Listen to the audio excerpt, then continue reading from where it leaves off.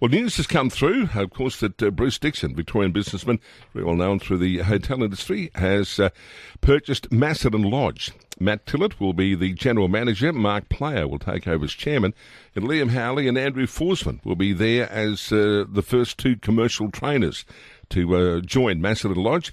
Andrew Forsman joins us now from New Zealand. How are you, Andrew? Thanks for joining us. No worries. Now, coming over last spring, you've come over a few times with Murray Baker in your partnership there. Last spring you came over and you targeted a few races and was successful. Had that whetted your appetite, or had you been interested in the situation prior to that?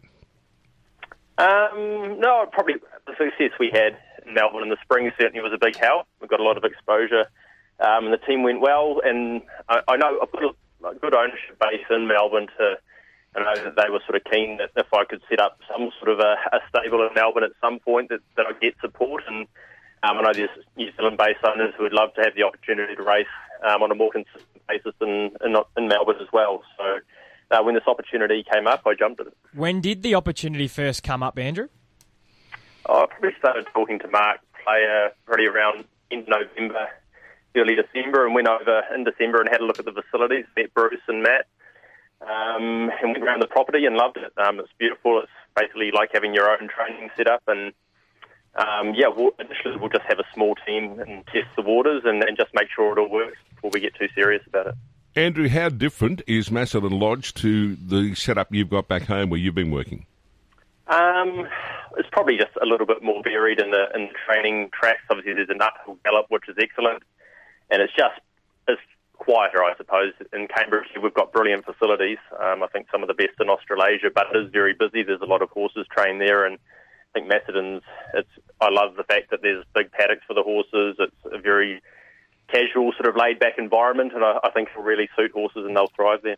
There's been some good winners come out of there, a few Melbourne Cup winners and stayers. It seems to have suited stayers, but that doesn't necessarily mean it's not going to look after the sprinters. So I think a Blue Diamond winner might have come out of there as well. Yeah, absolutely. I think it caters for all horses, and I think it's just great facilities. There's a lot to work with there, and I think it's just a matter of catering what work you do to specific horses as you would at any training facility, and I think it will suit anything, really. Andrew, have you sort of nutted out a plan as to how you're going to use the property exactly? Like, will you have horses here permanently, or will you just bring them over at carnival times? Have you got a bit of an idea as to how it's going to work for you? Yeah, early on, we'll probably just have a smallish team based there permanently, try and have around 10 or so, just ones we think will suit. It'll be sort of post the autumn carnival period by the time we get settled in there. So that's probably not a bad time to just get the systems going, see how it works logistically, and see whether it's sort of something we can really expand on and make work long term. Andrew, I reckon New Zealand owners would have jumped on board at the drop of a hat because the prize money here compared to there is vastly different. Yeah, there's sort of been a lot of interest already. Obviously, it just gives you a second option, which is great. New Zealand racing still has its place, and there's a lot of good racing here for certain horses, and it suits most. But there will be the odd horse, especially through that quiet time here from about April through to when the track starts to improve into the latest part of the spring, that there's really good opportunities in Melbourne for certain horses that may have struck form and be lacking opportunities in New Zealand. Now, you were with Murray Baker for quite a while. His larrikin son, Björn, came over and has done a wonderful job in Sydney. Murray just loved the homeland. He would rather just do a fly-in, fly-out, hit-run visit.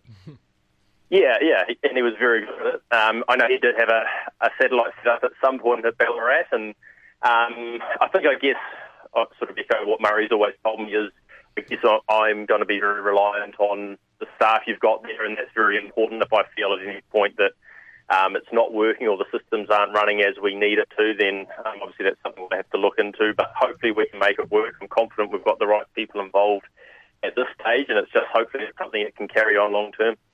Mr. Maestro, Andrew, where's he at? He's back in work. He will trial on the 17th and more than likely resume in the autumn stakes on about the 11th, I think it is, February. What about She's Lickety Split? Where's she at? Yeah, the same. So she's had the same time out. They've been in work the same amount of time. She'll trial on the 17th here as well. And then we'll just decide whether she goes to Sydney or Melbourne. So that's a bit of a decision we've got to make there yet. Andrew, you mentioned staff. Will you look at recruiting staff from back home in New Zealand who you know well and perhaps have worked with for quite a while? Yeah, that will be the key. Obviously, it's important that people I know and trust, and more importantly, know how we like to train the horses, and can sort of carry on the work we've done with them here. So, yep, that'll be the play it initially anyway. Yeah, I've seen satellite setups here in Australia where they're employing people who they don't know, and it just seems to be like a carousel. One leaves, another one comes, and after a while they fall over. It's not an easy thing to get right, and so that's why I'm very mindful that I don't want to jump into it with big numbers or get too carried away too soon. And like I said, it's nice that we sort of go in to start off at a relatively quiet period and we can just get the logistics side of it sorted and hopefully it does work. Now, Andrew, in the press release, they say the first two commercial trainers set to join Macedon Lodge are yourself and Liam Howley. So obviously you'll train independently. Liam will have horses there and you'll both just utilise the facilities. Yeah, we will. And obviously there'll be, I guess there's a lot of scope to grow and there'll be more trainers coming, I'd imagine, in time. And there's plenty of facilities for a lot more horses yet. So I imagine Liam will probably have about 40 odd, and I'd hope to have about 10 initially to start off with. And yeah, it'll be nice to sort of at least have the place to ourselves initially and just work our way into it from there. What's the capacity at Macedon Lodge if it will fill up?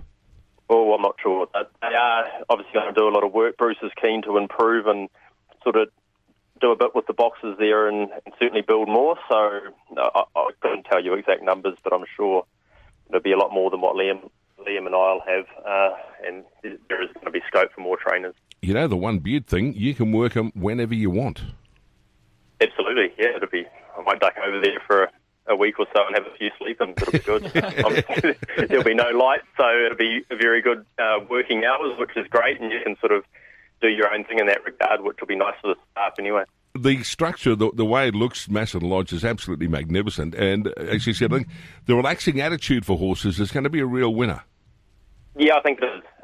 Obviously, it probably gets a little bit cold in the winter time, but as does most places in Melbourne and New Zealand. So, no, it's a lovely property and it's nice and quiet. That's what I love about it, and certainly suits horses.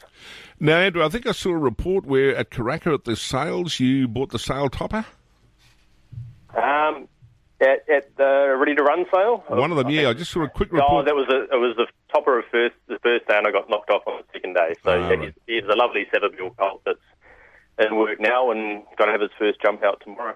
Now, with the sales here in Australia, will you come over and target these? Will you be looking to buy yearlings at these? I won't get to Magic Millions at this stage. I'm just a little bit busy probably this week and next looking at our Karaka horses. So I'll work through our yearlings first and maybe try and get to do a couple of the later sales in Australia for sure.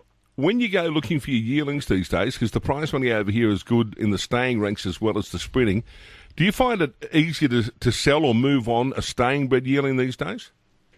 Probably. I think it's certainly everyone's looking for that golden slipper horse, and often they're very highly priced, and often the higher priced horses are easier to sell, but there's a lot of competition when you get them up and going as 2-year-olds. Everyone's trying to win the same race, so the stayers can often be a little bit more fruitful long term. I made a comment before you came on that even if you buy a bargain basement job, there's usually a syndicate somewhere who have a budget and they'll be prepared to take a horse on. Yeah, absolutely. There's horses for everyone. There's plenty of them, so it's just great that given what we've been through in the last few years with COVID and the economy probably starting to struggle a touch, that people are still keen to race horses. Now, I'm not going to ask you what you learned from Björn Baker, because that could spell trouble, but I will ask, what's the best thing you learned from his dad, Murray? He's a master trainer. Yeah, he was. I think the best thing about Murray was he was just so consistent. He was always there. He always had his finger on the pulse. And that's obviously something that I've tried to replicate. And you're always keeping an eye on things. He knew his horse as well, and he never wavered. When he got a good horse, he just kept to his systems, and I think that shone through. Andrew, finally, is New Zealand racing on the up, or is it at a plateauing stage at the moment? I think it's going well enough. It's holding its own. I think we just have to be a little bit realistic. We don't have the economy to really sort of pump through the stake money's never going to be at a ridiculous level. But I think it serves a purpose, that's for sure. And having Australia so close, if you have a good horse, we're lucky that we've got that option to go over there and have a go for some decent prize money. Well, we wish you all the best. You will be like a kid in a toy shop when you get to Macedon Lodge, aren't you? Yeah, looking forward to it. I can't wait. Well, we wish you all the best, and have a great 2023, Andrew. Great to catch up. Thanks very much, guys. You too. Andrew Forsman. Yeah, and